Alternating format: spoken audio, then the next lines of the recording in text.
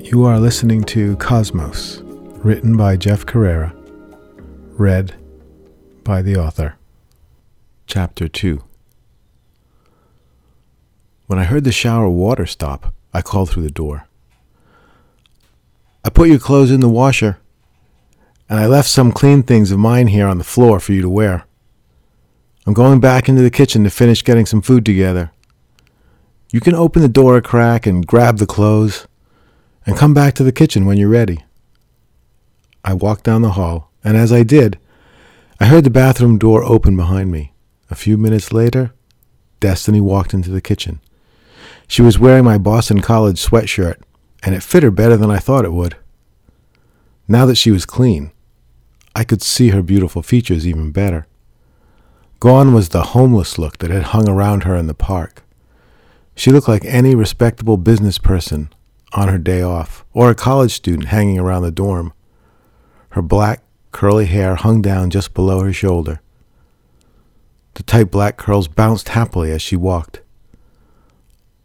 Although she was only a little over 5 feet tall, she was not a petite girl. She was curvy and round. There was a softness to her, especially in her eyes. "Thanks for the shower," she said, looking up behind me.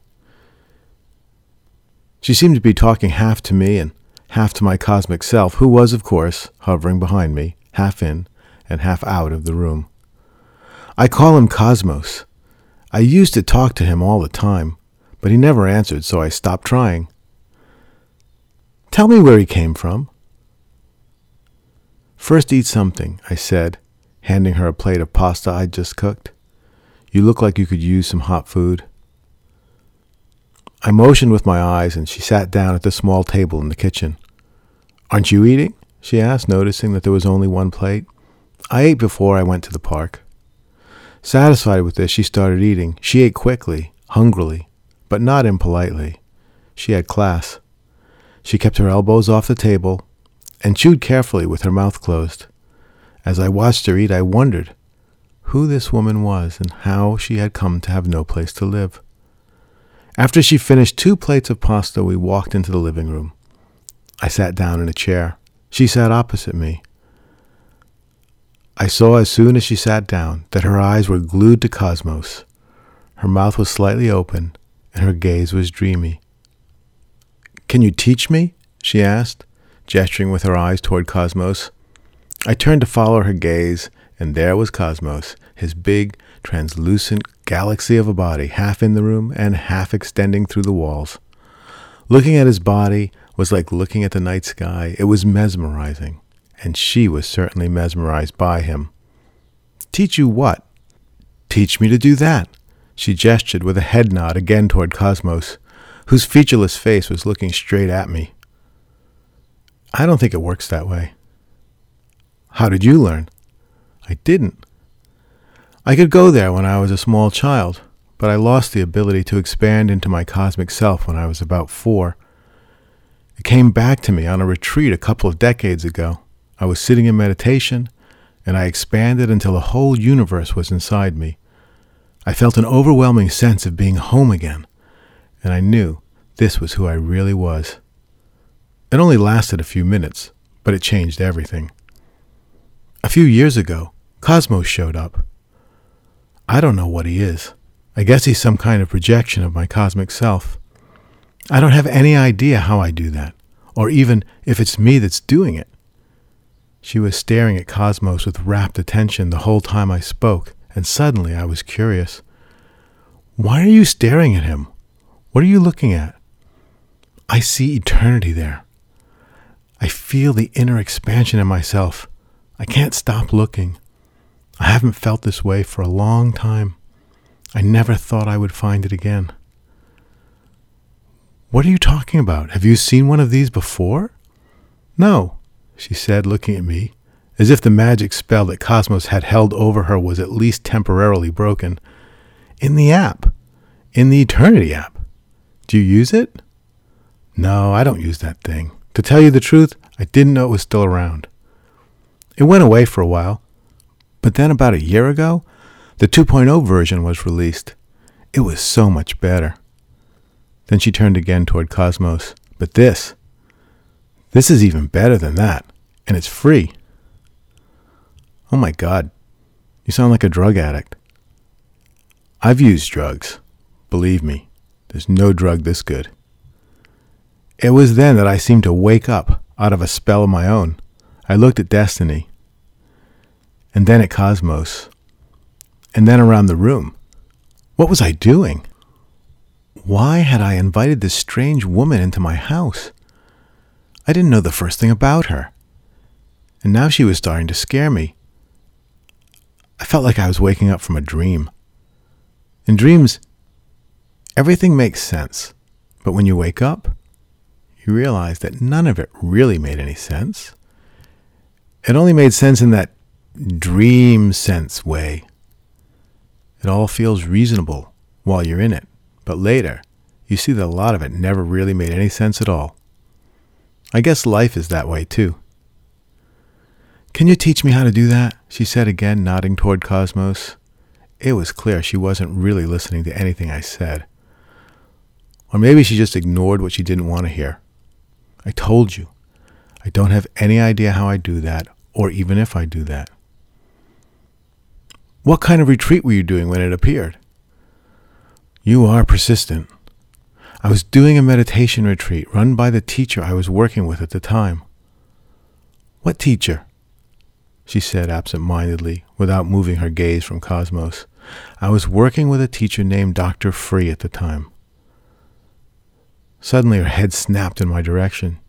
She stopped and looked at me with intense focus and a newly renewed interest. Holy shit! You worked with Dr. Free? You mean like in person? Yeah. Why, you know him? Do I know him? Hell yes. He invented eternity. He's the app master. You didn't know that? No, I didn't know that, I said, trying to hide my surprise. And I can tell you, he did not invent that app. I know who invented it, and it wasn't him. He isn't even a real doctor. He doesn't know the first thing about apps. My mind was reeling. How had I missed this? Dr. Free was the master of the Eternity app? Wow. He must have bought the license from Harry Harrelson. What was Harrelson doing selling the tech to Free?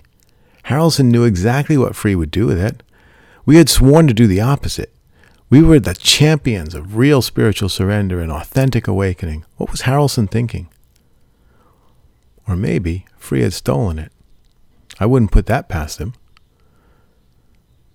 Tell me about the Eternity app, I asked. I can't believe you don't have it. I had it when it first came out, but I deleted it. Oh, so you missed the 2.0 version. The 2.0 is way better. Well, that's what I've heard anyway. I never used the original. This one is supposedly way more powerful, and it includes live streaming, so we could all be part of one huge global community. It was so great. I wish I was still on it.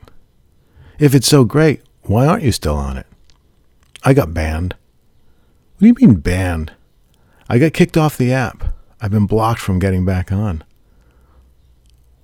Why? I ran out of money. I couldn't pay anymore. I was just gazing all the time. But the app is designed to find gazers who never donate and ban them. So I got banned. And now I can't get on anymore unless I pay a setup fee. Well, that sounds like Dr. Free, I said disgustedly. Look, the app has to protect its own existence. If it allowed people to just gaze all day for free, no one would ever donate. I'm not stupid. I know it's not all great.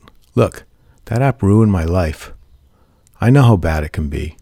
But still, it gave me so much. I wouldn't know what I know today without it.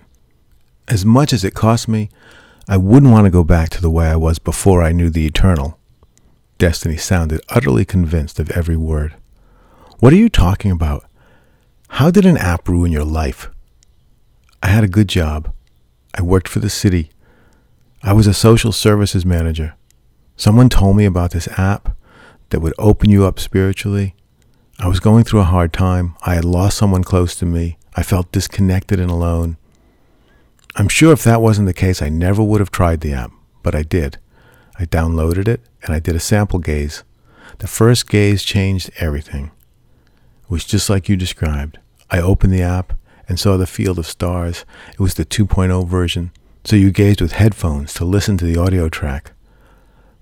I was suddenly as big as the universe. Tears were streaming down my cheeks. I was home. I was the universe. I was the source of love and life and light. I was clarity incarnate, and my heart opened to everyone and everything. For the first sample hour, I just cried and cried. I saw my friend, the one who had died.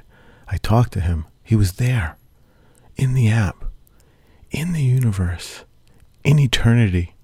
She paused for a moment and looked toward Cosmos. I know you know what I'm talking about. He's the same thing. I feel it when I look at him. Not as strong, but if I had the audio track, I bet it would be. So how'd that wreck your life?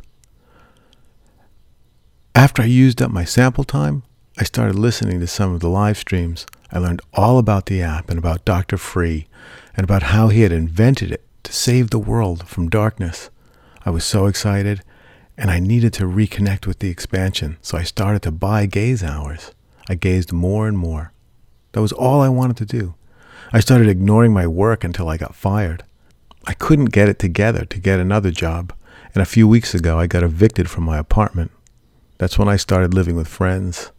I couch surfed for a few weeks until no one I knew would have me. I've been on the streets for about 5 days, and I got banned from the app 2 days ago. I've been wandering around praying for a solution. She stopped at this point and looked at Cosmos. Tears came to her eyes and ran down her cheeks. Then she looked at me, eyes filled with tears. Don't you see? You and him, you're the answer to my prayers. You're the solution. The look in her eyes was not like anything I'd ever seen before. It was desperate, but also so full of love. This woman loved me. Or rather, she loved something that I represented to her. Or she loved Cosmos, or the Eternal. She loved something. That look scared me. Actually, I had seen it before. It was the look I had for Dr. Free when I first met him. It was a look that signaled that I was ready to give up everything to be with him. I knew what was going on with her. Now that she was open to her true self, nothing else would ever be enough. Will you teach me? I'm ready. Okay, look, I'm not a teacher, at least not like that. I don't know how to teach that, but I get it. You're open. You found that place in yourself that is pure and free and whole. This world with all its division and pain feels like hell, but you gotta go slow. There's a lot more to this than you think. It's not so black and white as the experience of cosmic expansion makes it seem. This life is a miracle. You can't forget that. Being here, being human, matters. Then you will teach me, she squealed happily, jumping up and throwing her arms around me. Hold on a minute, I said as I gently pushed her a few inches away from me. I've been where you are, not with the app, but it's the same.